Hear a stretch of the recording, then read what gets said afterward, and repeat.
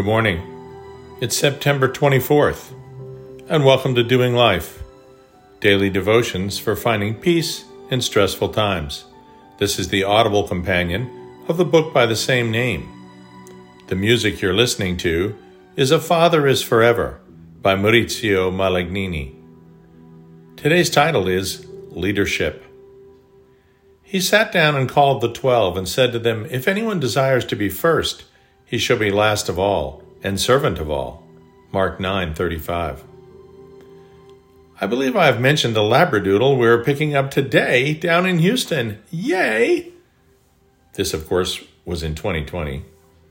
I may also have mentioned the 4 different books on training a puppy I have read as well. 2 themes run throughout all of them. Number 1, use only positive reinforcement. And number 2, establish yourself immediately as the alpha, the leader of the pack. To be the leader, according to Cesar Millan, you have to be the one to do everything first. For instance, you never let your dog precede you through any door, going in or out. You never let your dog eat before you, but make him wait while you eat at least something right in front of him. Before you put his bowl down, and you never let your dog walk in front of you when on a leash, or a lead, as the Brits say. In other words, the conventional view of leadership applies in the dog training world just as it does in human society. The leader is the one who goes first. The follower trails behind.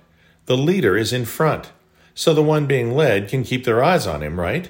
The leader is the one who wins the race, who comes in first, whether running on a track or a candidate in an election, right? Well, like so many other assumptions, Jesus turns this one directly on its head.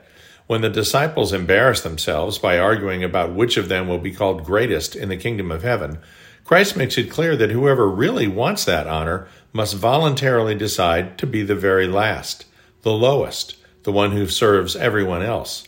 In other words, leadership isn't about talent. It isn't about skills. It's about love. Once again, love turns out to be at the root of our Savior's instructions for all of us. So when you're taking your pooch for a walk, who's leading who? You have to admit, from a pack standpoint, the bow wow will see you as the leader if you do everything before and in front of him. But who loves you better than your dog? Who wants to do anything possible to serve his master? He shall be last and servant of all. God may have made man before dog, Genesis 2:19, but the dog might just be a quicker study. For even the Son of Man came not to be served, but to serve. Mark 10:45. If I then, your Lord and teacher, have washed your feet, you also ought to wash one another's feet. John 13:13. Do nothing from rivalry or conceit, but in humility count others more significant than yourselves. Philippians 2:3.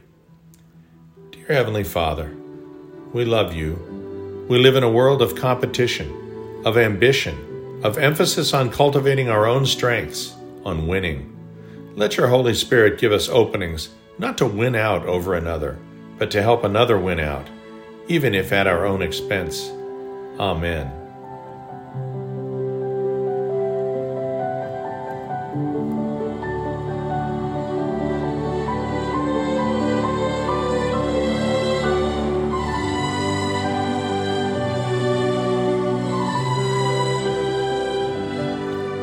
We'll see you tomorrow.